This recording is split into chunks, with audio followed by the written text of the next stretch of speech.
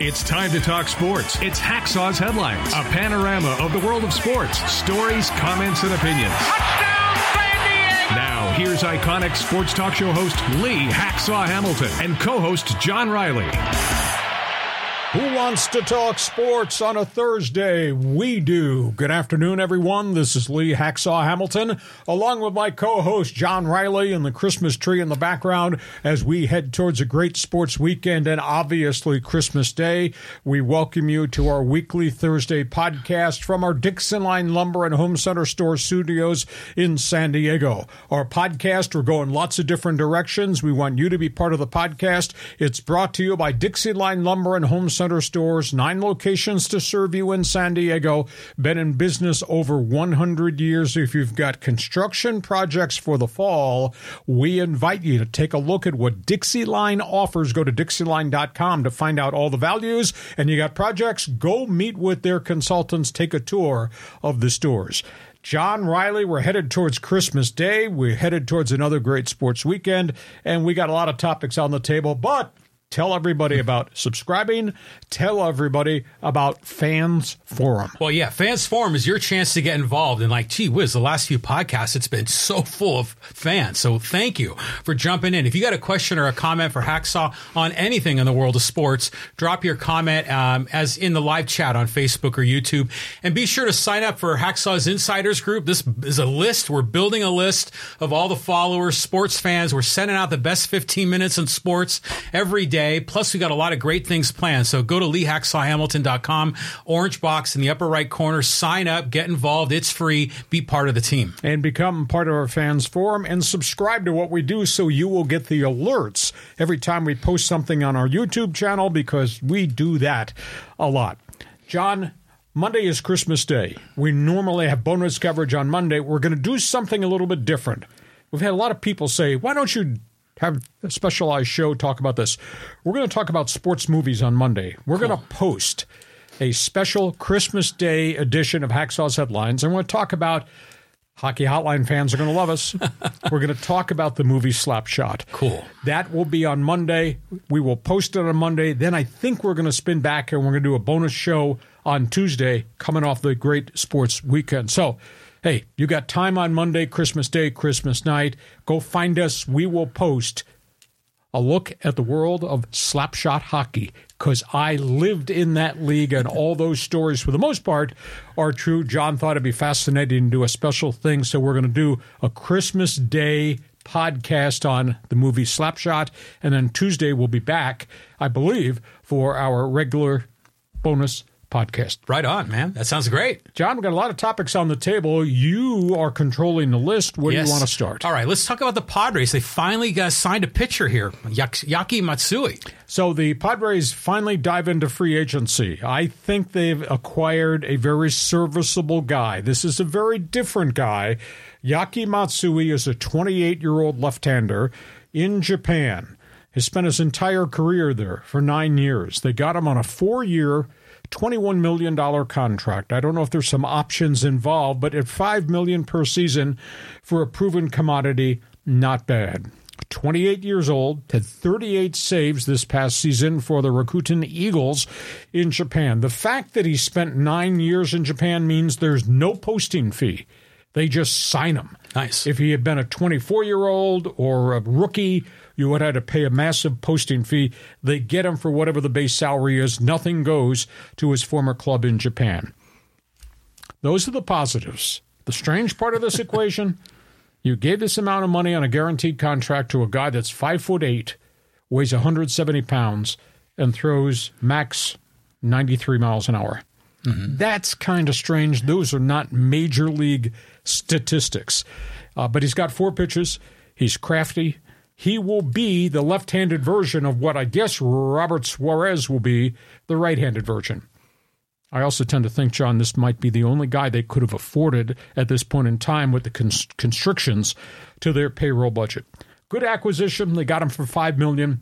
That's cool. I'll ask this sidebar question. If you want to start screaming and yelling right now, it's a little early in the podcast. You know, the Padres refused to pick up the options that they had on Michael Wacha, who's 26-11 the last 2 years, or the option on Seth Lugo, who had a real good season as a starting pitcher. Those two guys wound up going to Kansas City for $16 million a year. $16 million seems to be the going rate right now for mid-rotation guys 3, 4, 5 in the rotation. So your reaction to the arrival of the left-hander, Matsui, and should the Padres have spent $16 million, if that's the price everybody else, including bad ball clubs, are willing to pay to go get Waka and to go get Seth Lugo? Should the Padres have paid that price? John, the floor is yours. This is interesting because, well, first let's talk about Yuki Matsui. Yeah, he's a little guy, you know, and when I first saw the numbers, the ERA numbers were like really low. The guy sounds impressive, but 5'8", 5'9", I'm thinking that's like Billy Wagner, right? But exactly. Bill Wagner threw the hell out of a ball. This guy doesn't. This is 93 miles an hour. Yeah, so this is going to be the crafty lefty that's throwing all the junk. You hope. You hope. And maybe a nice contrast with Suarez and those 100-mile-an-hour bullets that he throws. So, hey, why not? This is not a bad pickup. I like it. He's not going to be a hater, that's for sure. But yeah, you know, Waka, Lugo, those are the perfect back-end rotation guys. And now they all go to Kansas City. The Padres are the farm club for the Kansas City Royals. And Nick Martinez went to Cincinnati for the same dollar figure. Yeah, so that's the going rate for a quality back-end rotation piece. So what are the Padres going to do? Get a lower quality back-end rotation piece when this is all said and done? Well, they couldn't afford state-of-the-art free agency. They're getting him for $5 million. Maybe it turns out to be a bargain. I trust Preller because Preller's boots on the ground have uncovered so many players, including a bunch of them abroad. But at the end of the day, they might have the worst pitching staff in the National League West right now because there's a big question mark as to who Yu Darvish will be coming off the bone spur in the elbow. And does Musgrove hold up? Capsule injuries are a real problem. So I hate to say it, but their pitching staff looks wafer thin and with lots of question marks and very little money left in the checking account, and pitchers coming off the board at an amazing pace now. There's not a lot of quality name pitchers available in free agency. But I trust Preller because he's found players. I just don't think he has enough pitchers right now. Well, remember, historically, he would be quiet for a while, and all of a sudden it's Snell and Darvish and boom, boom, boom, signing these guys or trading for him in consecutive innings. When he had money in the checking account. Okay. Now, we'll see what happens. I mean, I think Trevor Bauer would be a great fit in San Diego, at least from a baseball perspective. Forget the PR side. But, I think a lot of those guys he sort of took a waiver on, that picked up that are 4A guys that are going to be depth pieces.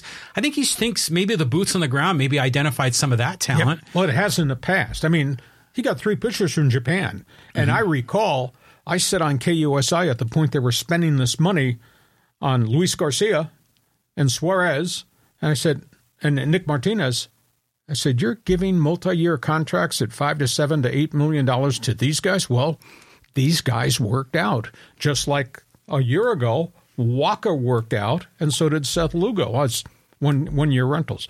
But it's obvious to me they don't have a lot of money in the checking account now to go get guys like that. We know who they could get that's cheap right now is Luis Patino. Yeah, but he's had elbow and shoulder issues. I mean, he just got let go, but, is he healthy? White Sox must not think so. They just let him go. Mm-hmm. Yeah, fair enough. Okay, but so that's where we are with Padre baseball looking under the Christmas tree. I'm not going to say it's a lump of coal, but right now they don't seem like they have a lot of gifts left to give. Let's go from that to 2 other teams we're always talking about. Yeah, the Dodgers and Angels are crazy off seasons for both clubs. Well, the Dodgers storyline right now is they got Shohei. Showtime, Dodger Stadium. And then the Dodgers made the trade for Glasnow. Big acquisition from Tampa Bay. So the Dodgers, this is interesting. The Dodgers have added an MVP in Ohtani and a front-of-the-rotation ace in Glasnow. And the only thing they've given up, aside from money, is Ryan Pepiot. That's the only thing they gave up. And they got 2 stars for 1 very good young pitcher. And they're not done because the Dodgers have made their offer to Yash Yamamoto. I'm led to believe it's a creatively packaged deal. My people tell me Yamamoto's people wanted 10 years. Nobody that I know of has given a pitcher 10 years. I'm led to believe the Dodgers offer is 5 years big money with options for years 6, 7, or 8. Or he can opt out, go back into free agency at age 30 again if his career is blossoming. But there's obviously big-time competition. So the Dodgers continue to put their money on the table. We'll see. The rumor mill is Yamamoto is going to decide by Christmas Eve, Sunday night. So we'll see what happens there. That's one story. The other story, they just continue to say stupid things. They, Angels in Anaheim, and the message they're sending to their fans. One of the columnists on The Athletic wrote a horrifically critical column directed at Angel ownership, Arte Moreno, that they had every chance on the Ohtani situation. And the condemnation is, look what you have delivered to your fans. Not only all this bad baseball, now how you acted in the Ohtani situation. Quote, I think the correct quote was, they had every opportunity. To sign Ohtani, did not. To trade Ohtani for a bonanza at the deadline, did not. To match the contract offer when it was $600 million per year in the 11th hour, they did not. And all they've done is sign 5 back end of the bullpen, 1-year rental guys. So the reality is, what are you giving your fans for next season after what happened last season? It was a very well-written column. It was brutally critical of Arte Moreno. Merry Christmas to the people in Orange County. And they're not spending any money. And I don't care how many press conferences Perry Manassian holds. If all he's going to give us is the same pablum, oh, we're committed, and the owner will give us money. Well, hell, we're almost through free agency, and I don't see any key acquisition. Now, the wild card is Blake Snell. There has been talk between the Angels and Blake Snell. Snell has not gotten what I think are mega offers yet, but that'll change by Christmas Eve if Yamamoto signs somewhere else. Are the Angels going to dive in and get Blake Snell, a.k.a. Scott Boras' client, at a mega price? So we'll see if there's still something happen out there to solve all the mistakes that the Halos ownership has made and how they've responded and how they're treated. I mean, I was so offended at Manassian's press conference last weekend after Ohtani went to Dodger Stadium. He said, life goes on. Not with any quality, not on that roster. If I was an Angel fan, I'd think I'd really be up in arms. So, John, your response about big money versus no money. Well, do you think Arte Moreno really wants to win? Or is he like, the woman baseball owner in the movie Major Leagues that doesn't care? It's just only in it for the business. What do you think? I wish he'd just make the public statement, I'm selling a franchise. Or the public statement, I'm in and we're going to do this correctly. But he's become a recluse. He absolutely refuses to deal with the fans, with the media, and everything that emanates out of Angel Stadium up there on, was it Route 55, runs right along the stadium? Yeah. Everything's got a negative taste to it just because of how they're operating their franchise. It's just, what a disaster of a situation. Now you got Mike Trout there by himself with a bunch of AAA players and an injured Anthony Rendon. What kind of franchise is that in a major market? Yeah, it's just really curious. So is it just being completely and utterly inept, or is it that they don't really care about winning? They just want to maximize the bottom line. But as a fan, if you're a fan of the Angels, it's like Arte Moreno saying, I don't care about you. If you show up, great, we'll take your money, but, I'm not going to spend it.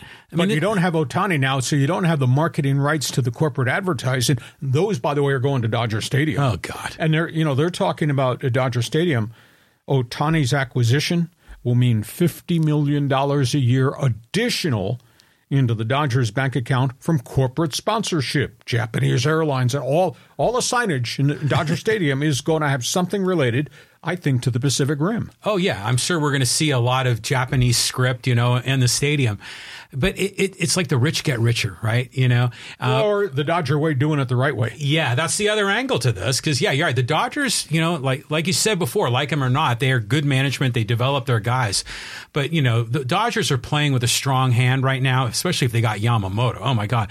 What do you know about Yamamoto? What kind of a pitcher is he?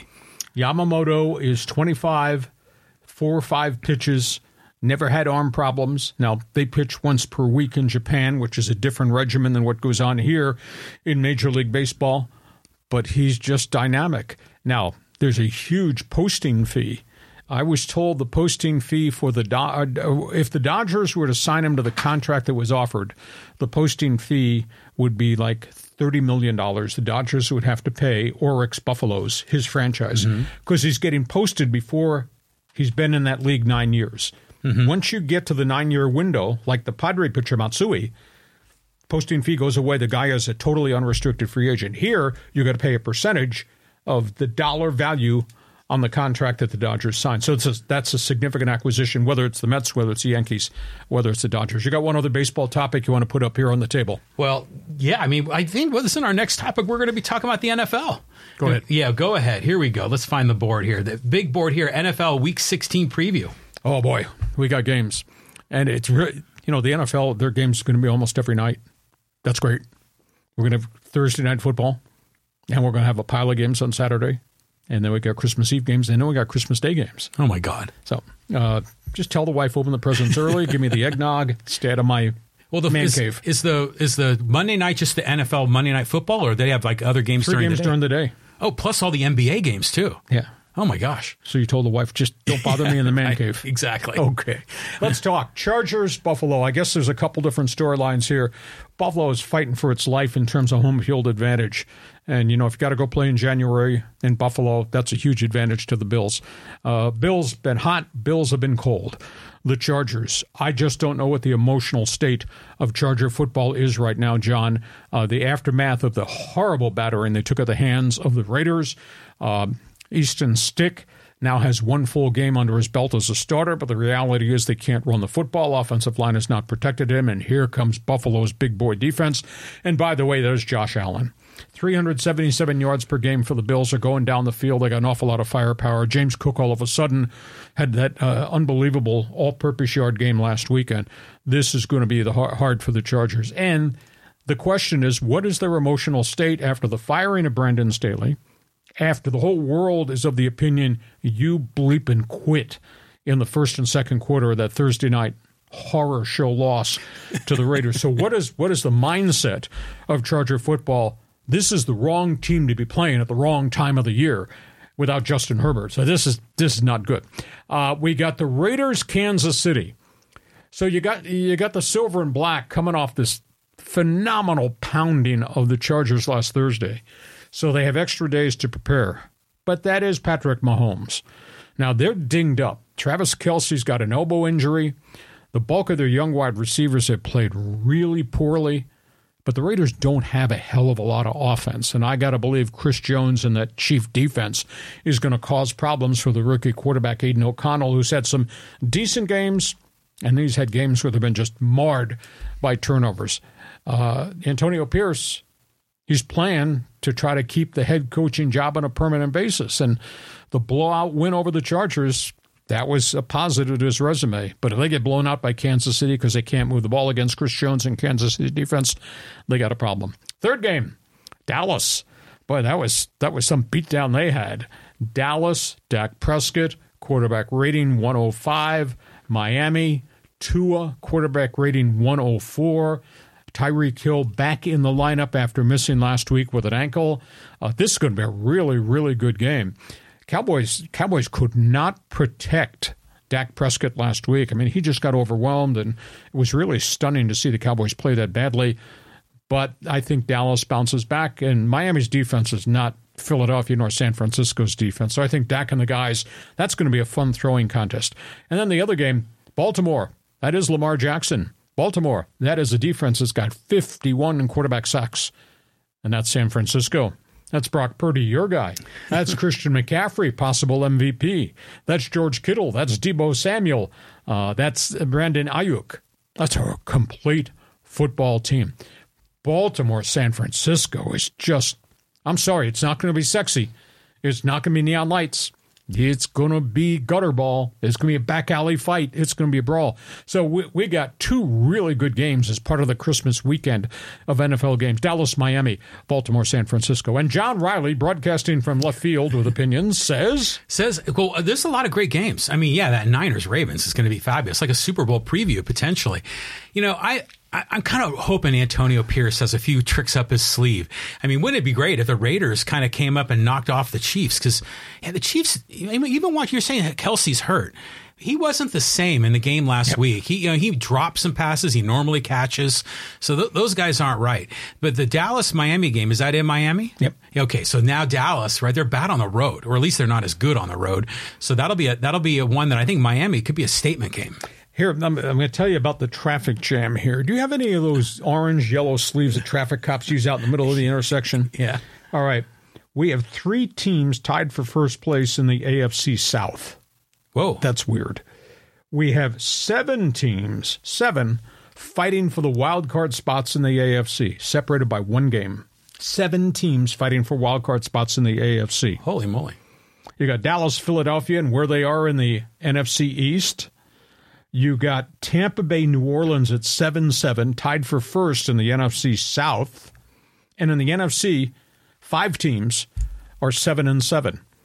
So we got 3 weeks to go, and we need orange sleeves to sort out the traffic jam. Everybody fighting for these wild card spots. And this is the epitome of what the NFL is. Everybody's got a chance to kick at the can at the end of the season. You know, I look at the standings. I'd say there's probably 5 teams that have separated themselves from the rest of the pack. Mm-hmm. But, man, there's a lot of teams in the pack wishing and hoping they're a wild card team. I love this part of the season because, you know, you're watching like the pregame shows. Back in the day, it was Brent Musburger or it was Chris Berman. And it was always, if this team wins on the road and that happens here and this happens there, then this guy gets in and all these possibilities. And I eat all that up. I love that. And I remember my wife would be like walking through the living room and she goes, this drives me crazy. I hate it. So, but this is a great time of the year, you know, for all those possibilities. But the Rams, the SoCal Rams, they're still in the mix, right? Yeah, they're fighting for their lives. You know, Thursday Night Football, New Orleans. Won't be pretty. Derek Carr, Matthew Stafford. Somehow, some way, Sean McVay, he'll be sending me an email saying, shut up in San Diego. I guess we're not 4-13, Hacksaw, are we?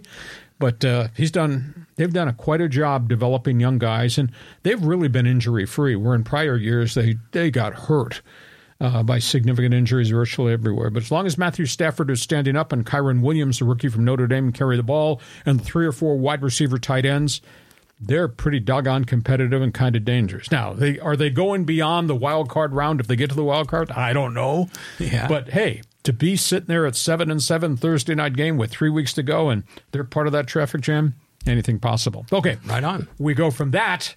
Let's talk about this. Yeah, the Chargers. Finally, John Spanos. We've heard from this guy. What did he have to say? He ended a 3-year media boycott. He's refused to talk to the media like he's something special. Really? Please, first family of football and all that crapola. John Spanos spent an hour talking to the L.A. media, talked a lot, said nothing. He made all these generic comments. We're going to reevaluate our hierarchy. Oh, yeah? You're going to hold somebody named Spanos accountable for what the hell's happened to this franchise? He says, we have the money to hire a marquee coach. Oh, yeah? How come each of the last 3 coaches you've paid have been at the bottom of the coaching pay scale in football? Another one of his famous quotes, I firmly believe that through adversity, you can become good. I haven't seen that yet. A lot of bad adversity around Charger football, blown games, et cetera, et cetera. It just goes on and on and on. Nobody asked him the real question. The real question, if I were sitting there. John Spanos, you're director of football operations. You are in charge of everything. Hires, acquisitions, the draft, the coaching staffs. You just fired your general manager, you fired your coach, but you're the president of football operations. John, how come you still have your job? That's the question I would pose. Because if you're at the top of the hierarchy and everything below you has failed because of the decisions you've made, John, is there an answer? Yeah. That's the question he doesn't want to hear. That's probably why he was hiding from the cameras for 3 years. Exactly. And, you know, how many professional sports teams where their president or president of operations doesn't talk to the media? That's usually a signal that there's problems, that they don't want to face the scrutiny, and that they don't have an open relationship with their fans and with their local beat writers. So every signal coming from the Chargers is negative. And he says money's no object to hire a new coach. Yeah, money's going to be an object. Money is an object next year as it relates to the salary cap. The national media is writing the exact same thing I've said. You can't have this many players making over $30 million per year against next year's cap, even though the cap is supposedly going to rocket to like $240 million. But they've got a lot of guys earning north of $30 million. Some of those guys are probably going to disappear, and I don't know whether that's the injury-prone Joey Bosa or whether it's the bad breaks that all Mike Williams has had, or maybe they're going to just restructure down contracts. But if you restructure down the contracts to keep everybody, you're pushing that restructured money into the following year. You're still credit card bill. Yeah. You still have to pay it if not in 24, in 25. And I think the most galling part is, aside from what the First Family Football did to San Diego's 55 years of loyalty, the other galling part about Charger football is they've gone 89-95 with him as president of football ops, with Phillip Rivers and Justin Herbert as your starting quarterback. Unbelievable. It's not like 3 Mile Island where nobody's left and there's nobody there. Yeah. He had 2 superstar quarterbacks, one that's a proven commodity, the other's proving himself to be the commodity, and they're 89-95 under his leadership. So I ask you the question, John, how come you still have your job? The answer probably is, thanks, Dad. That's exactly what it is. I'm sorry. If you want to throw a 15-yard penalty for me targeting him, yeah, I'll take the 15 yards. Mm-hmm. Well, you know, like you say, there's salary cap problems, but I'm questioning how much they're going to pay a head coach. Mm-hmm. You know, because if Harbaugh came rolling in, he's going to be expecting, what, $10 million a year at least? Exactly. When he gets exiled from Michigan, by the way, which is now firmly under NCAA investigation for 2 major violations. Just notice of allegations came to Ann Arbor yesterday. Mm-hmm. So Harbaugh might be exiting. But is he coming for $4 million? No way. No. And is he coming if I got to work with that guy? Because I guarantee you, whether it is Belichick or Harbaugh, they're going to want player personnel power. Right. And the power has always gone through thanks, Dad's office. Yeah, no, that's a recipe for disaster right now. Okay, so if you stand too close to me, you will get radioactive poisoning when they throw the yellow flag at me for targeting the Chargers organization. Okay, here's a question. Fans Forum chat box is open. You're a Padre fan, you're a Dodger fan, you're an Angel fan. Join us. Like or dislike the Chargers, we want to hear from you. Because when we're done debating here, you're going to join us at the table. Fans Forum is coming up. Yeah, react to me. So Fans Forum coming up. You got a chance to get involved. There's a lot of dudes that have jumped in here, man, like Willie and Steve and Neil and Hugh and Dale and Angel. I mean, a lot of regulars are here in the group, but we're going to get you all involved in Fans Forum. Sidebar, one of these days, I don't know whether it'll be a regular Thursday or a bonus Monday, we're going to sweep the desk clear. Maybe we should just do one day of strictly Fans Forum content. And not a bad idea, you know, just open the phone lines, man. Everybody's entitled to an opinion, even if it might be wrong. But anyhow, Fans Forum at the end. Reminder, you like what we're doing, subscribe so you will get notification every time we put something up on our YouTube channel. We want you to share. Tell all your friends what we're doing. Want you to join Hacksaw's Insiders Group. Go to my website, leehacksawhamilton.com. There's a big orange box right on the homepage. Register so you'll get all the information about all the things we're starting to do. And we got some kind of unique things planned, we believe, sometime in the month of January. So just join, and it's absolutely free. There's nothing in the freaking world that's free except joining our website, becoming one of our team members. John, we're getting to halftime. Before we do that, let's talk about Dixie Line Lumber and Home Center stores. Proud sponsor, have been with us for over a year. I'm not real good at hammering nails in walls or doing projects. I know you're much better at it than me, but Dixie Line can become your best friend. Yeah, there's great guys down there, and they have 9 stores throughout San Diego County, and, it's just a great company, great people. They'll take care of you. I mean, a lot of their employees have been lifers. They've been there for 30 years or more. I mean, it's incredible. So they'll take care of you, whether you just need, to paint your bathroom or you need to, get some things fixed up in the house before the family comes into town in a few days.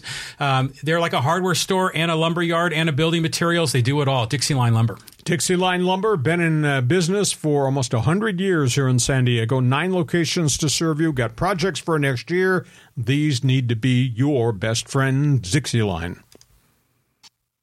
So we have covered baseball. We have covered NFL football. Let's jump to the other street corner. We got college football to talk about briefly. Yeah, San Diego State's had a heck of a run here with these recruits. It's been an amazing 3 weeks for that guy. I'll tell you what, Sean Lewis has done a unique job. He has just been rated the #1 recruiting class in the entire Mountain West Conference. And it's weird because all these schools have lost their head coaches within about a 2 or 3 week span. And San Diego State's the one that jumped in first to hire the right guy, and he has hit the floor in terms of recruiting. He signed 25 already, 11 transfers, 14 high schools. He's saving 6 scholarships for what he thinks will be the spring portal. There'll be a second era in which players can go into the portal after spring football. So he's going to save some. You got 2 marquee quarterbacks. We talked about Danny O'Neill, a high school kid from Indianapolis who's enrolling, will be here in January and be here for January 21st meetings and when the off-season weight workouts begin, and then obviously be here for spring practice. A.J. Duffy, transfer Florida State. He's got a couple of years of eligibility left. He walks in. All 4 quarterbacks that were on the roster at the end of the season who were eligible to return, they're all coming back. He got 4 wide receivers. 2 of them were starters at other places that caught tons of passes, one from Portland State. He got a tight end from Colorado. He's got a tight end from a junior college ranks out here, Butte Community College. He's only got 3 offensive linemen so far. I think there's probably another group coming maybe when we get to the spring portal.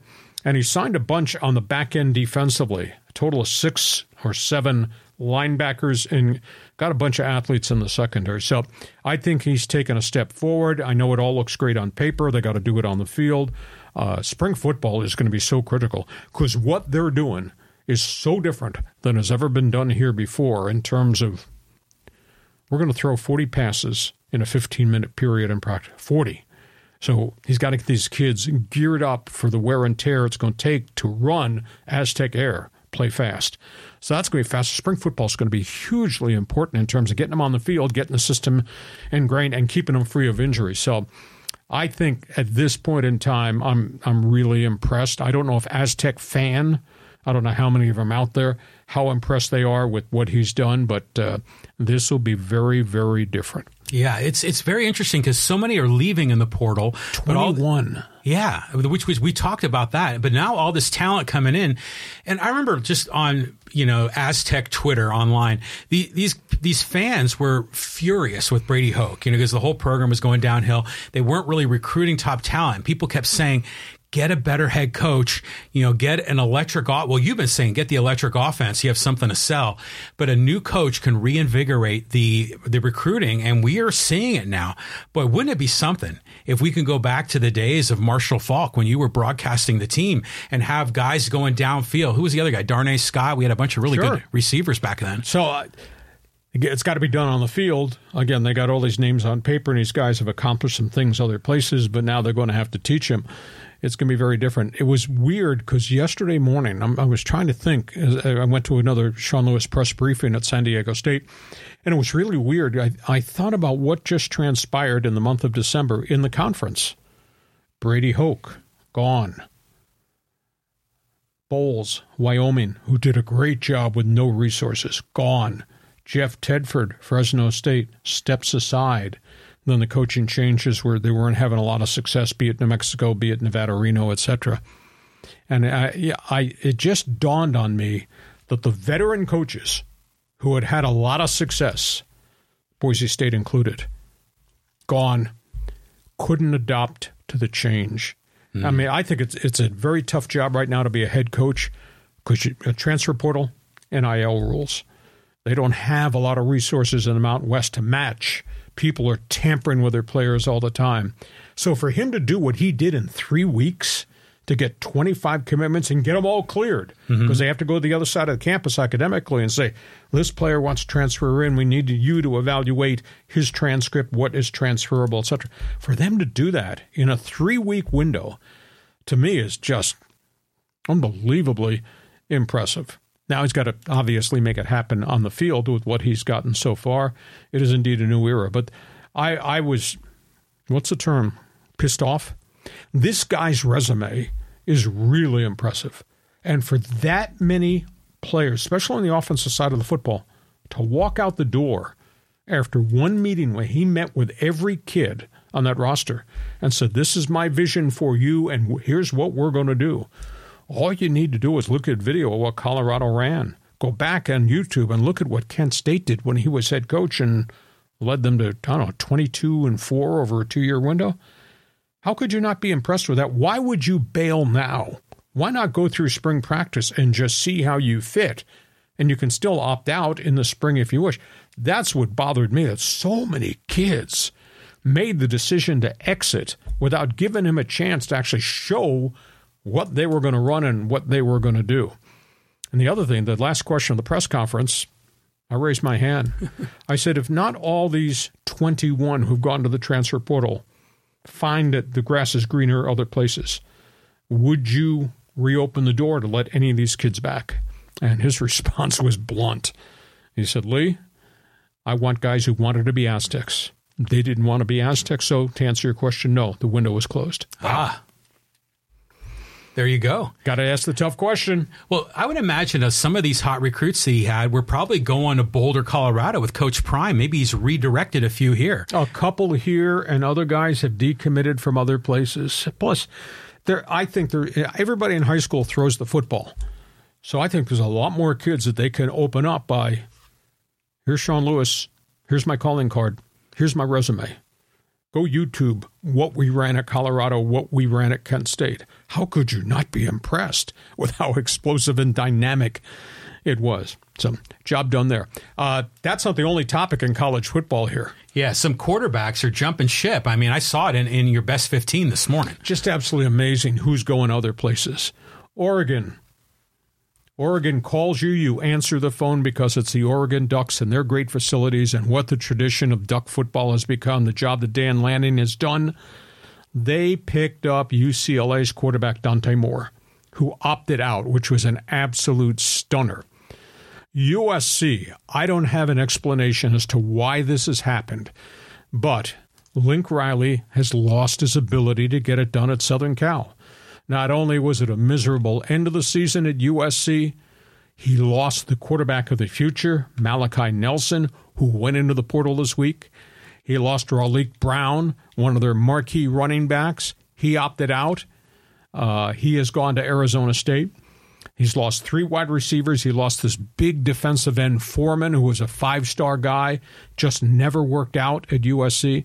So Lincoln Riley's got holes everywhere in terms of depth on his roster. The other thing, Syracuse. It's really weird. All of a sudden, a quarterback changes his mind, and instead of going where he said he was going, he decommits at the last minute, goes somewhere else. Kyle McCord, Ohio State quarterback.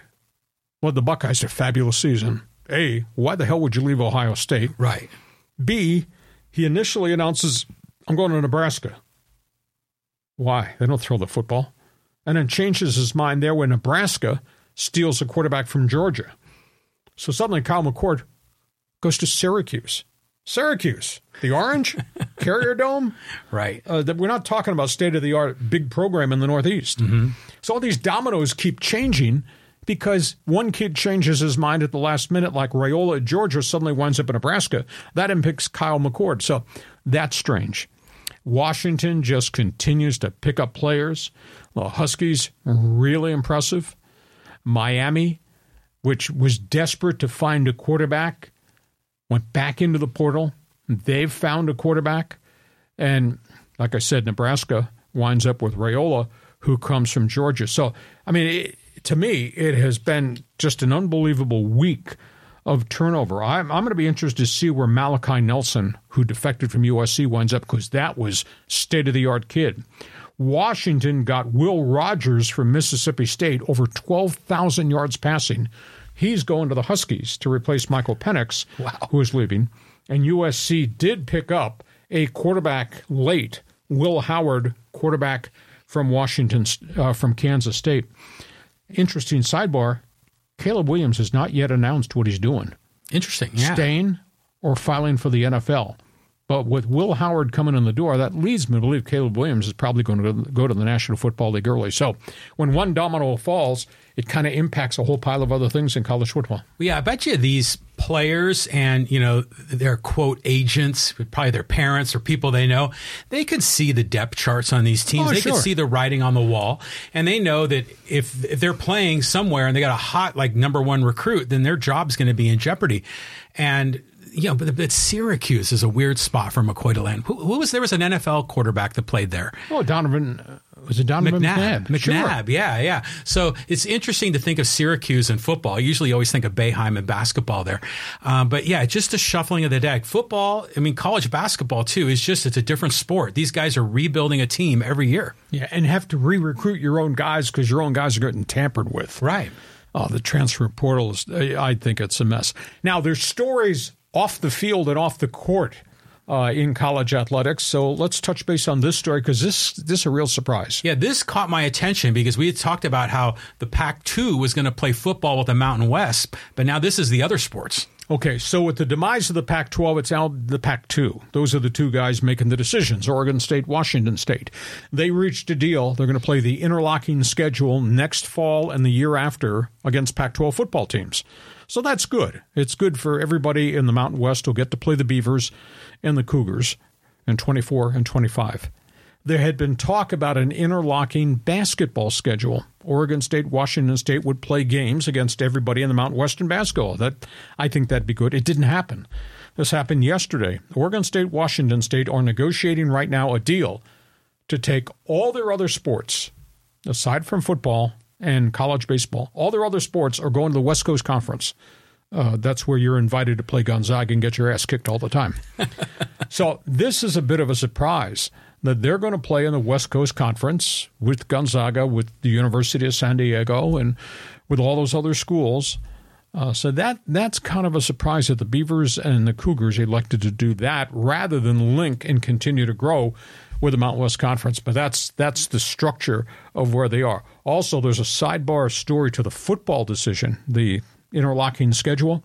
Oregon State, Washington State are paying $14 million to the Mountain West to be able to schedule 2 years worth of games against Boise, San Diego State, Fresno State. It's a $14 million payout in to the Mountain West Conference checking account. So that's where we're in college basketball and football. Do you think maybe this was because, well, first I know Oregon State has a great baseball program. Sure.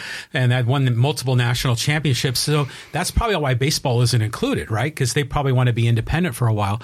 But do you think maybe this is a way to sort of avoid having to play in Wyoming and, in Air Force for playing basketball in the winter, where they can just play, local Portland and they can play St. Mary's, and St. Mary's is really good, but it's going to be an easier travel schedule. That's a pretty intelligent thing you say, calling from left field.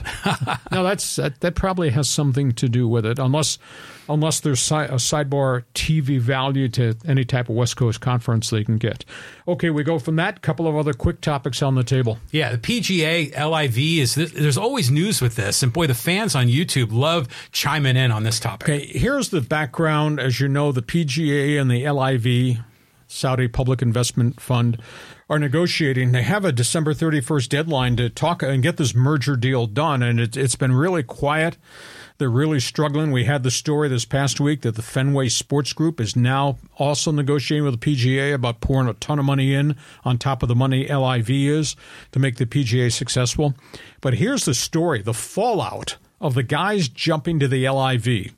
LIV failed in its attempts to get all of its players into the World Golf Rankings. The World Golf Rankings is part and parcel who gets to play in the Masters at Augusta.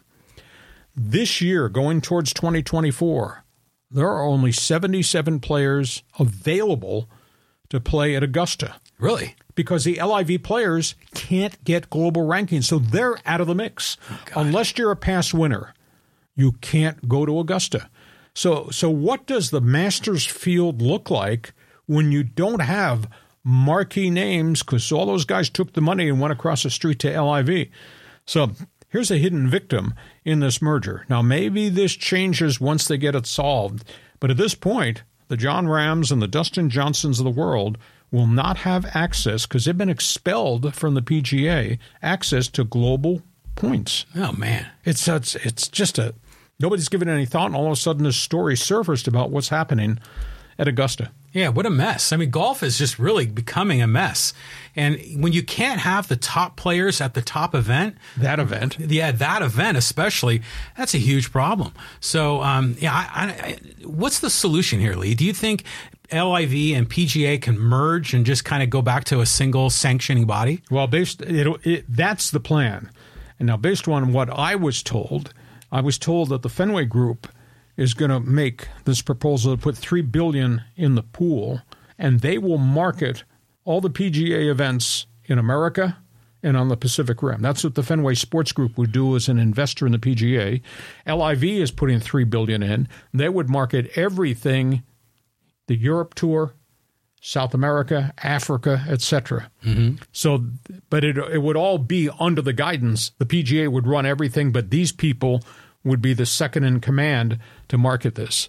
And maybe there will be a solution to global rankings in this controversy once we get to the merger and we get it completed. But I don't know. Maybe we're going to wake up New Year's Eve and here's the presentation. This is what's been approved. Maybe that's going to happen, but that's where we are there. Wow, that's just a real shame. Yeah. Okay, we go from that. Soccer fan, corner kicked me a call on this one. Wow. Yeah, the Super League, we were hinting about this a few months ago. New news? 2 years ago, some of the unique powers in professional soccer, led by Barcelona and Real Madrid, and the elite teams in the English Premier League, Manchester United, Manchester City, Liverpool, Juventus, AC Milan, Roma in Italy, as well as Paris Saint-Germain in France, and on the German side, Bayern Munich, I think. Anyhow, 2 years ago, they came up with a proposal to start what's called a Super League. And it was immediately met with return fire from each of the leagues, the EPL, Serie A in Italy, La Liga in Spain. So you can't do this. And if you do this, you will be expelled, talking to the respective teams. You'll be expelled from this league immediately. All types of financial implications. Anyhow, within 48 hours, the proposal of that Super League went away. They went to court. FC Barcelona and Real Madrid went to court and yesterday won the court case. The court ruled, I don't know if this is a court of appeals, I'm not sure the terminology of the court, but it's kind of like our Supreme Court.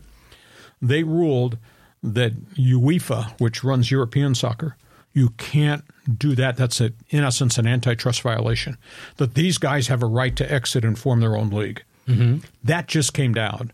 And now all of a sudden, we're back at where we were 2 years ago. Those guys want to leave. FC Barcelona and Real Madrid want to leave and form a 9-team Champions League, or Super League, I think they're calling it. And they want to put on their own tournaments for the teams that are going to come. They're talking 64 teams total in 3 different divisions. So they would cherry pick Manchester City, United, Liverpool, Arsenal from England. They take the best from Germany.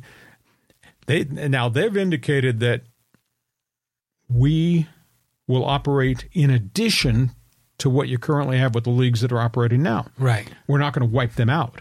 But we're taking these teams to play in special tournaments. You've got to let these teams go and be part of a Super League when we're playing special tournaments.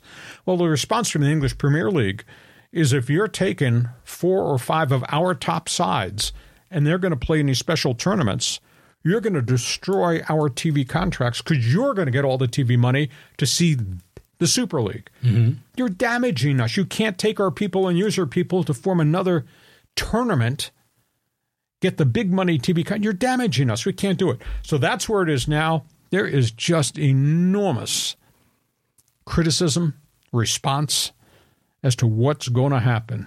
You know, Manchester City's ownership said in the early morning hours today in London, we believe in the EPL. We believe in UEFA and what they're doing. But by the way, we want to go there because there'll be big payoffs there.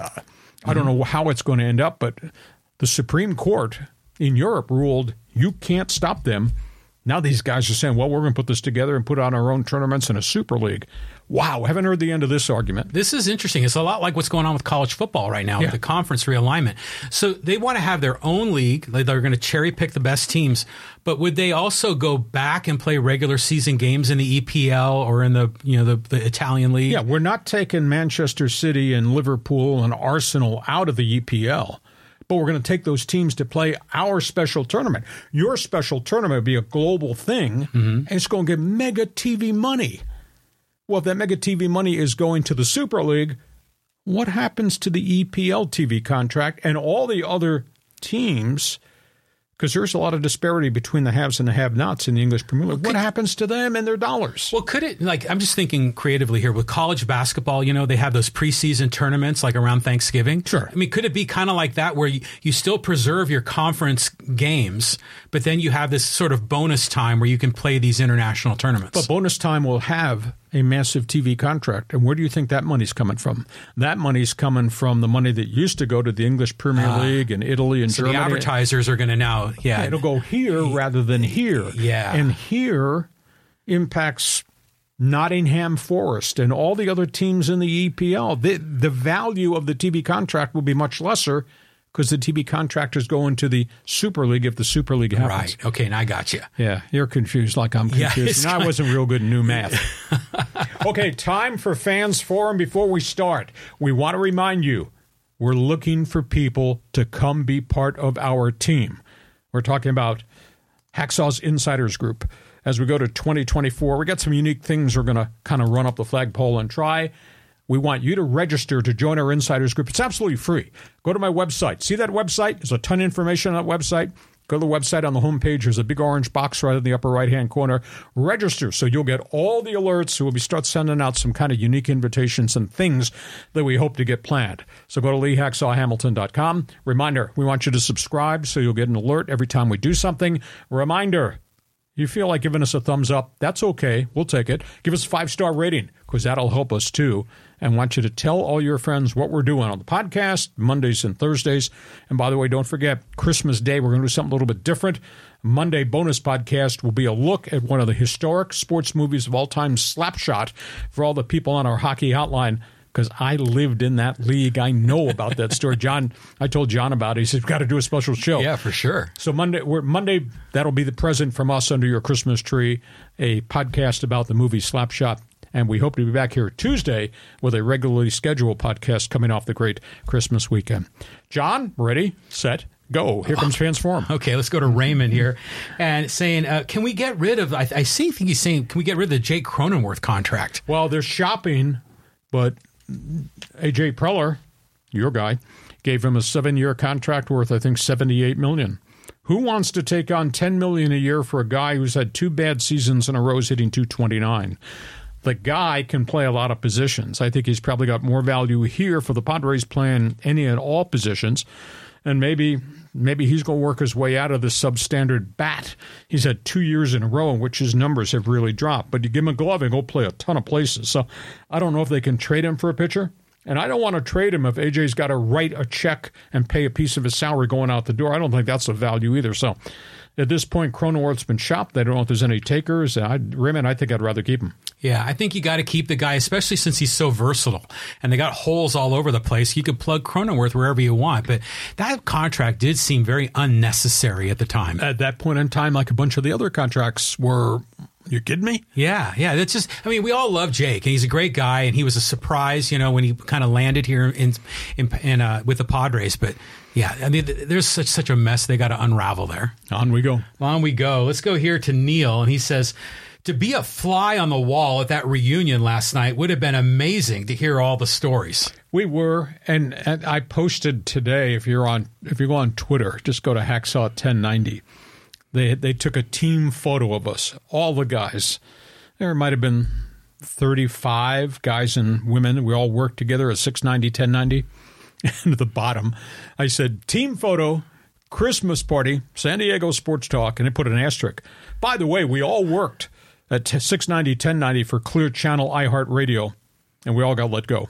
So we had everybody was roaring today on, but yeah, a lot of friends, and we all aren't working there anymore because somebody in management decided to let us all go. But it was really fun. Yeah, I saw the photos on Facebook, and it's just a lot of great people there, like John Quintera, and I saw Scott Kaplan in the photos. So it's just a good group of guys, and the women too. I mean, it just seems like it's a fraternity, even though everyone's kind of doing their own thing now. Yeah, everybody's gone lots of directions. I told one of my friends today, gee, I wish Steve Hartman were still living in San Diego because he would have been fun. And Philly Billy and, the late Chet 40, we could have swapped some more stories along the way.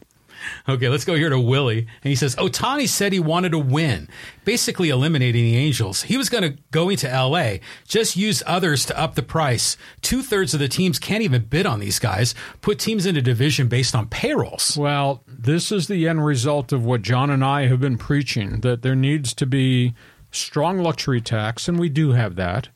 There needs to be a floor to spending. As much as you might be Padre fan, Dodger fan, Mets, Yankees, Red Sox fan, the rest of it's not good for baseball. Look at baseball. How many haves are there versus how many have-nots? I mean, I just think the disparity of those who have money to spend wild amounts and the amount of money can be spent by other people, it's terrible. The only solution to that is a floor to spending. If you're taking revenue sharing in all these small markets, Pittsburgh, Kansas City, Detroit, Baltimore, they're taking revenue sharing. You have to spend to a threshold. Maybe it's $120 million. Luxury taxes starts at $237 and goes high, well beyond that. But if you had to spend $120 million in each of these markets, because you're getting revenue sharing, and they're all making money, if you had to spend it, that would mean, John, veteran players would go to Pittsburgh, Kansas City, Detroit, Baltimore, Miami, whomever, and they'd have better teams. And if they have better teams, that's good for all of baseball. Is it not? Mm-hmm. Well, Kansas City just signed those Padres pitchers. Yeah, but for years and years and years, Kansas City's put garbage on the field because they refuse to spend. Now, everybody thinks it's great they got Michael Wacha and Seth Lugo, but, where you been the last 5 years while you've been raking in all this profit sharing and the TV money and whoever shows up at Royal Stadium? Well, imagine if they had $120 million floor. That was the minimum. I'd imagine the Oakland A's would lose money every year if they stayed in Oakland. No, because the product would be better, and then maybe they'd draw better. Okay. But, I mean, I can't imagine their revenues exceed $120 million now. You put a good product on the field? Okay. Well, you're getting $120 million because you have to spend $120 because you're getting revenue sharing. Right. And you're getting your cut of the TV pie. But you're making the owner spend it on the mid-level veteran guy who can help.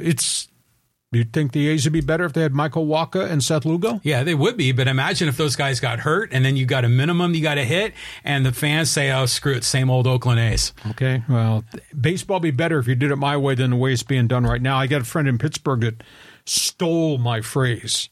He's a beat writer, and he asked the question in an article in Pittsburgh, how come the Yankees and the Dodgers and the Red Sox and the Mets go shopping at Neiman Marcus, and the Pirates shop at Dollar General? And that's what small market baseball's become. Yeah, it has. Because baseball's allowed this to happen, and the union has allowed it to happen.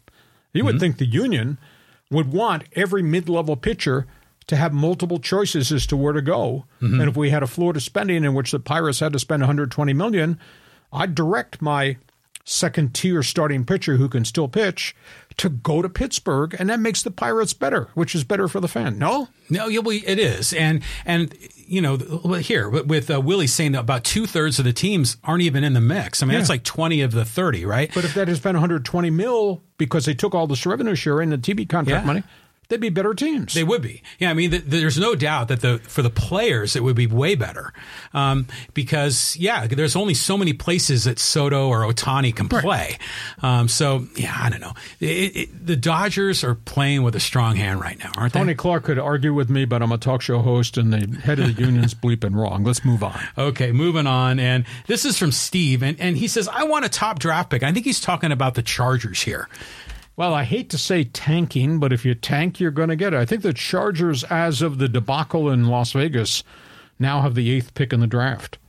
And they still got to play Josh Allen, and they got to play Patrick Mahomes. So it is conceivable. It's hard to believe the Chargers might be 6-11 or maybe even 5-12. Mm-hmm. It's conceivable. I'll be intrigued to see what happens on Saturday. Do they mail it in? Do they show up? Can they ratchet this thing up for this coach, Gift Smith? I don't know. They're so beat up right now, and they don't have their starting quarterback. They'd have a chance to win a bunch of games at the end if it were Justin Herbert. I just don't know that they have enough with Easton Stick to be able to do it. And then what's their emotional mind state at? I mean, that was the worst beatdown I have ever seen in modern day. I didn't see much of the Miami New England game or the Miami Denver game when it was 70-20 the second week of the season, but this was terrible. Well, let's just say, for example, John Spanos gives you a call. It says, Lee, man, you're a great guy from the Chargers history. Oh, he wouldn't say that. Yeah. And he says, we're going to hire you to be our GM. We're going to give you player personnel control. We're going to let you dictate the future of the LA Chargers. What are some of the top 2 or 3 things you would do? Well, you continue to draft athletes because athletes win games. Mm-hmm. You need, obviously, I'd do an evaluation of their training staff. Are they doing the right things for these players? Because they have such a siege of injuries 3 years running. I've never seen it. And then I would be bold. I would go into the marketplace during the season, and I would plug in and find some guys that make a difference. I told Tom Telesco, because he's ultra-conservative. He's by the book. He's always done it this way. Well, you haven't won or come close to winning very much. But I told him, I said, when I was the voice of the Chargers, when we had that run to the Super Bowl, we had the Seaus, and they traded for Stan Humphries. But they needed short-term veteran leadership from guys who could make a difference for one season. And you go back and you look, they traded for touchdown Tony Martin. They traded for Stan Humphries. And those were shorter-term rentals, but those guys were players. But they needed help. And they went into the marketplace, and Bobby Beathard rented Stan Brock. Had been in the league forever, massive right tackle, firebrand of a personality. They went on the waiver wire, and they signed 2 free agents, defensive linemen. I call them tons of fun. Reuben Davis, Sean Lee. Yeah. Made a huge difference in front of Seau, who was directing, and Rodney Harrison on the back end. Those type of short-term rentals. I'm not saying you go into the marketplace and you get assholes, but there are guys you can rent for 1 year, might be playing for the next contract, that could come in there and maybe make a difference. And as much as I like Telesco, he didn't do that because that was off the charts. That was off the page. Bill Polian, who he was a protege of Polian, never did that in Indianapolis, never did that. Well, you got to do that because that either buys you time, buys you insurance, buys you leadership. If I were the general manager, that's the thing I would do that hadn't been done there. But they got to get healthy, and they're going to get high draft picks, and they've drafted athletes. I mean, it's pretty cool, the athletic nature of the roster. It's just not cool that they've had so many injuries, and surely something's missing with how poorly the offensive front has played, and how come their defense just can't get it together despite having all these guys who can run. You got to have athletes. Yeah, I mean, everything is a disaster there. So I'm curious to see what they end up doing. I mean, there's some of those GM candidates that you were mentioning, some interesting names. Yeah, the guy in San Francisco, Adam Peters, I think has to be marquee because he's been at the right hand of John Lynch Jr., and I think you'd agree with me. I know you'd agree with me because I'm right. San Francisco 49ers, a bleeping great franchise right now thanks to John Lynch. Oh, yeah, it's good. It's tremendous. I'm looking forward to the game against Baltimore. Hey, here's some comments, people responding to the podcast of All Fans Forum, and Raul says, yes, do it. And Neil says, one day of jam-packed wall-to-wall calls. To quote the host, Get off your ass and get on the phone. Yeah, like the good old days on that 1 a.m. station. Would the car phone still go to the front of the line?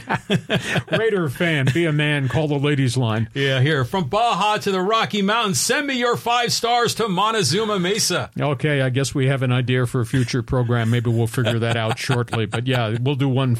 We'll have to promote it in advance so that people hit the floor running when we do the whole fans forum show. But yeah, that we got some things in the think tank that we're kicking around. So maybe that's one of the special things you're talking about, a first-time show. Oh, for sure. I think it's a lot of fun. We'll tell you about that. Okay, let's get back here. We got some other... Okay, here, this is from Michael, and he says, Lee, longtime listener, follower, how stable is Padres ownership? Could the team be put up for sale? No, they say no. The Seidler family, Seidler Equity owns a team. They will continue to operate it.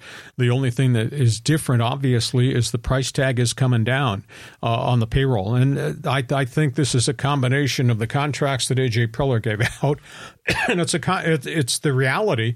The loss of the $60 million per year TV revenue, I think, is a huge impact. So, but, you know, for $180 million, and that's what I'm led to believe it might be, to go from $253 to $180, the problem is, of the $180, virtually all of it's already committed to Machado and Tatis and Cronenworth and Bogarts and the 2 pitchers at the front end.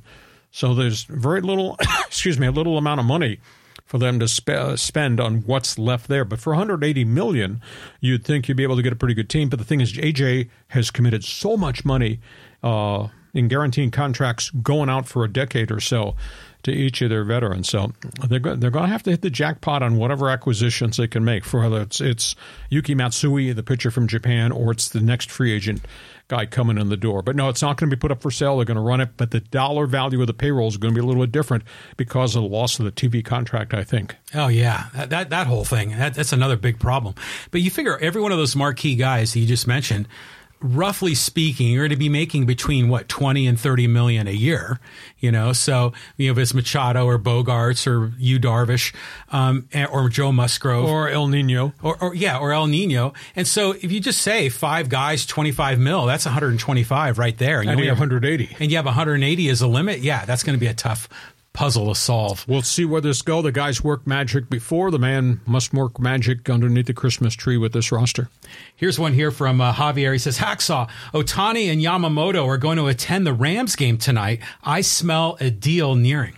Well, I guess you can connect the dots because Ohtani was at that meeting at Dodger Stadium with Yamamoto when they took the tour.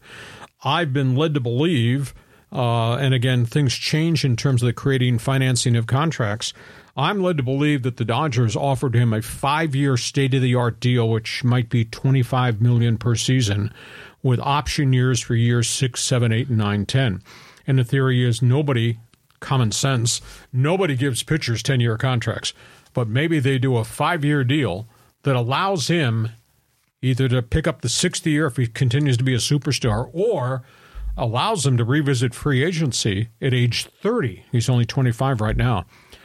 But as long as you're bidding, and the Yankees are in this, and the Mets are definitely interested in this, I think these are the final 3 that are bidding on Yamamoto. But I have a tough time thinking that Andrew Friedman would give any pitcher a 10-year deal. Yeah, well, yeah, exactly. But, you know, Ohtani got the big deal, but he's a pitcher, but yeah, he also hits as well. That would be a bold move to get a 10-year deal for a pitcher. So let's talk a little bit about tonight's game, because this is one of the questions that came up here, and this is from Joseph. And he said, who wins tonight, the Rams or the Saints? Go Puka. I like the Rams because New Orleans has got a lot of injuries. New Orleans has had a really streaky season. Dennis Allen, the Saints coach, might be applying to be a co-host on this portal at the end on this podcast. New Orleans got a lot of problems. Derek Carr's arrival hasn't made the big difference, or a struggling 500 team. He's been hurt a couple times. He doesn't have his running back. Alvin Kamara has been in and out of the line, but doesn't have his wide receiver, Michael Thomas. Chris Olave was hurt, though he is going to play in the Thursday night game. And the flip side of that, Sean McVay's every right to send me an email and saying, you're full of crap. We're not a 4-13 team, because I said this might be miserable.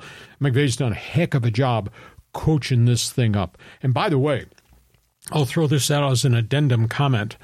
We've talked about potential coaching candidates for the Chargers with Brandon Staley being jettisoned. Raheem Morris, defensive coordinator, Rams, kind of rebuilt his reputation after a really bad experience in Tampa.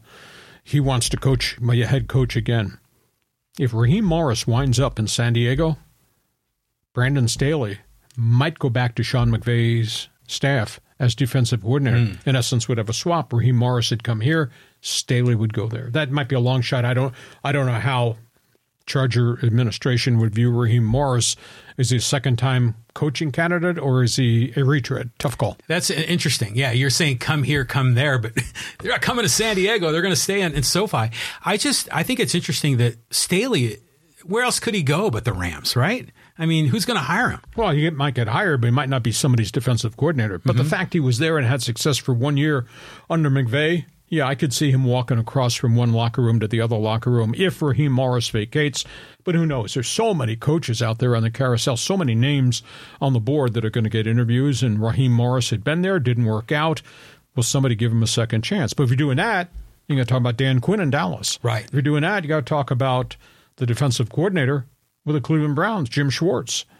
Just because they failed one place, bad organizations, doesn't mean that they can't rally it back. And Dan Quinn has really rebuilt his resume with the Dallas Cowboys. And all you need to know about Cleveland is they're number one in the bleeping stats defensively, and that's because of Jim Schwartz. So Raheem Morris is not the only guy out there who had the first chance, didn't work out, wants a second chance because there's other guys out there too. Wow. I mean, this is going to be fascinating. And, we're talking about Chargers coach. We got a social media comment here, and this is from Jonathan. And he says, I do not want Belichick anywhere near Herbert and this offense. Yes, his defense has been great, but he cannot identify talent on offense or develop quarterback offensive scheme. Who's he going to bring in as the offensive coordinator? McDaniels? Laughing my ass off. No. I do not want Dan Quinn either. He finished his head coach career as the Falcons head coach with a losing record after Shanahan left and is famously known for blowing a 28-3 lead in the playoffs. Sound familiar? Herbert needs an offensive-minded head coach, so he has some continuity, stability, and can grow in a system behind a great offensive mind to take his game to another level. You took up all that space on my board, and all you had to say was Jim Harbaugh, right? So we'll see. Long process. They fired these guys so early. They can't interview anybody until they get through the second round of the playoffs. The new rule is you cannot talk to anybody as a coaching candidate, as a GM candidate, until you're through the divisional series before we go to the AFC-NFC championship game. So, we're talking here at least 5 more weeks before they can actually go through the interview process. But, Jonathan, all you need to do is put Jim Harbaugh at the headline. You don't need the rest of the rhetoric, but that's okay. Well, especially with Harbaugh now, those Chargers becoming a real deal. It's almost like when the coach at SC went to go to the NFL in Seattle. Pete Carroll, yeah. So I kind of see that happening, right? Well, you need to get on your cell phone and find out when the connections are for the flights out of Detroit coming to Los Angeles. Exactly. All right, here, let's get a couple more comments here. Let's talk a little about Aztec recruiting. And this is from San Diego State Aztec 21. He says, many of the Aztec players were told they would be playing in the Pac12. Not happening. As a result, the majority left to go to Power 4 programs. In my opinion, that's why they left San Diego State. Probably. But, you have to look at the resume. Sean Lewis. What he did at Colorado on short term, what he did at Kent State is unbelievable. Why would you not pay attention to the program and the success of the program? Yeah, granted, some of these guys, it might have been swayed by money, so they wind up going to one of the Pac-4 programs. A couple of Aztecs wind up at TCU. Obviously, one has gone to UCLA. That may have been a piece of the equation. But why would you not give this coach a bit of a window? Especially since, you go somewhere else, new program, different culture, very different playbook. That takes time to get used to, and you only got 1 year of eligibility left. And what if you don't win a starting job? Yeah, or even make the team. Well, you make the team, but so I'm just surprised that so many kids would react so quickly to this without looking at that man's portfolio. I'm not a Kent State fan. I went to Ohio U. But what he did at Kent State, where nobody had done that in decades upon decades, why would you not pay attention to the man's resume and at least go through spring ball and see what it is. Because I think once you're experiencing what they're going to put in, I know what they're putting in because I've looked at the video. I say, holy cow, this is pretty cool. I call it Aztec hair. Maybe next Don Coryell. What do you think? I mean, an innovator, college football? Before you anoint him for kingdom or sainthood, let's just see. Okay. All right, let's move on. We got another couple of comments here. Oh, let's talk about the Dodgers. The amount of chirping on Instagram between Dodgers and Padre fans is unbelievable in the reply section. I don't know. Big brother arguing with little brother. I don't think that works out very well very often. These guys are throwing bombs. Gerardo says, hey, the most overrated team in all of Major League Baseball year after year. You know, he's talking about the Dodgers. Their columnists, their broadcasters, national media, and most fans are nothing short of arrogant. The Giants, who have won 3 rings these past 14 years, are not even 1/8 as arrogant as they are. 1 ring these past 43 years. 2020 was really short season, and 1981 was a short season. Want respect? Come back down to earth first. Oh, Dodger fan throwing Molotov cocktails at Padre fan. Love the rivalry between the two. Big difference, obviously, in money. What the Dodgers can spend, will spend as they draw their $4 million. What the Padres have spent, going $3.2 million. If you develop it in the farm system, the Padres, I will say this, and that's why I would not make any trades now involving anybody in the minor leagues. The Padres farm system at AA and A looks really deep. And maybe within a year, we're going to have the Robbie Snellings and the Dylan Lascos and the Sam Zavalas of the world here at Petco Park. But to get from this point to that point, when those kids arrive, if they stay healthy, etc., it's going to take some time. But hey, there's nothing wrong with having a little hate come playoff time. No? I love the rivalry, you know, and granted, we're the little brother in San Diego, you know, the legit rivalry is the Giants-Dodgers. But, you know, it's just good to have some of that smack talking, you know, I like it. Oh, social media is just so out of control. It's unbelievable. So here's another comment, and this I think is worth talking about because UCLA lost to Cal State Northridge last night. And this is from Granab, and he says, during last year's NBA draft, it was reported that NBA teams are aggressively looking overseas for players, you know, just like UCLA. What reasons were given? American players are soft and narcissistic. Kids today are because of parents today. Well, there's a better breed of athlete in Europe. It's an amazing breed of big men that are being groomed in these academies in Africa. They're great players, and if they qualify academically, I guess they have a right to take a scholarship offer from UCLA. Are there less players stateside? I don't think so. The one and done thing is a significant issue that I recruit a 5-star guy to come to Kentucky. He's there 1 year, goes to class for 2 semesters, and then he jumps to the NBA immediately. That's a problem. The Euro player, I think because of the cultural change, goes to Gonzaga, or in this case, there's 4 Foreign Legion guys at UCLA. They come spend a couple of 3 years here. So I just think it's a different time in our world. I don't think that we're soft. I think we got great jumping jack athletes, but the bulk of the guys that are coming from abroad are big body guys. Mm-hmm. So maybe we're getting bigger, better men to come from Romania and Latvia, wherever they're all getting all these guys from Europe. And the next venue is Africa.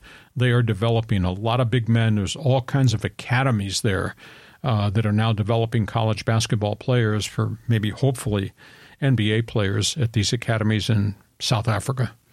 I think these college coaches have discovered untapped opportunity. It's like the 49ers discovering the gold back in the 19th century. That's what it feels like to me. And, you know, Randy Bennett at St. Mary's had his pipeline in Australia. Gonzaga. And Gonzaga's had a pipeline. Now everyone else kind of cooking up their own thing. University of Arizona. Yeah, oh, for sure. And then, you know, speaking of Arizona, did you see the game last night? They beat, who was it? Alabama. Yeah. And Caleb Love, you know, was transferred from North Carolina to Arizona. So that's something. But yeah, all these teams, they're just trying to find unique and creative ways to recruit. And I think Europe and now to a degree Africa, that's the next location. But you got to have resources. You surely got to have the contacts. But what Mick Cronin did, bringing in 4 from Europe, that's pretty impressive. And what Tommy what's the coach's name in Arizona, what he's done there in about a 3-year span since he replaced Sean Miller. Really impressive. So there are quality players there. Hey, listen, we hope you have enjoyed our extended Thursday podcast as we go towards a great sports weekend. Our podcasts are brought to you by Dixieline Lumber and Home Center Stores. You got projects for 2024. Looking for last-minute Christmas shopping? Find out about their Christmas gift cards. Go to Dixieline.com. You got projects, make sure you set up an appointment. Just wander in. Go talk to them. Tell them what you need. They'll be glad to guide you. So, program notes. We're doing this, heading towards a great sports weekend. My Christmas gift, our Christmas gift to you will be a special podcast on Christmas Day about the movie Slapshot. Hockey Hotline fans, you got to watch. And then we hope to be back here on Tuesday. We'll do a bonus podcast come Tuesday of next week. John, Merry Christmas. Thanks for everything you've done. Hope the holiday is great for you, and we'll see you under the Christmas tree watching Slapshot on Monday. Yeah, it's going to be a great sports weekend. You know, all with football, basketball, it's going to be terrific. And yeah, Merry Christmas to you and your family. Hey, and thanks for being part of what we've been able to do over the last year plus on Hacksaw's Headlines. Have a nice Christmas. Join us again for Hacksaw's Headlines on YouTube, Facebook, and Twitter. And find the audio version on your favorite podcast app. Touchdown, San Diego! For more content, go to LeeHacksawHamilton.com.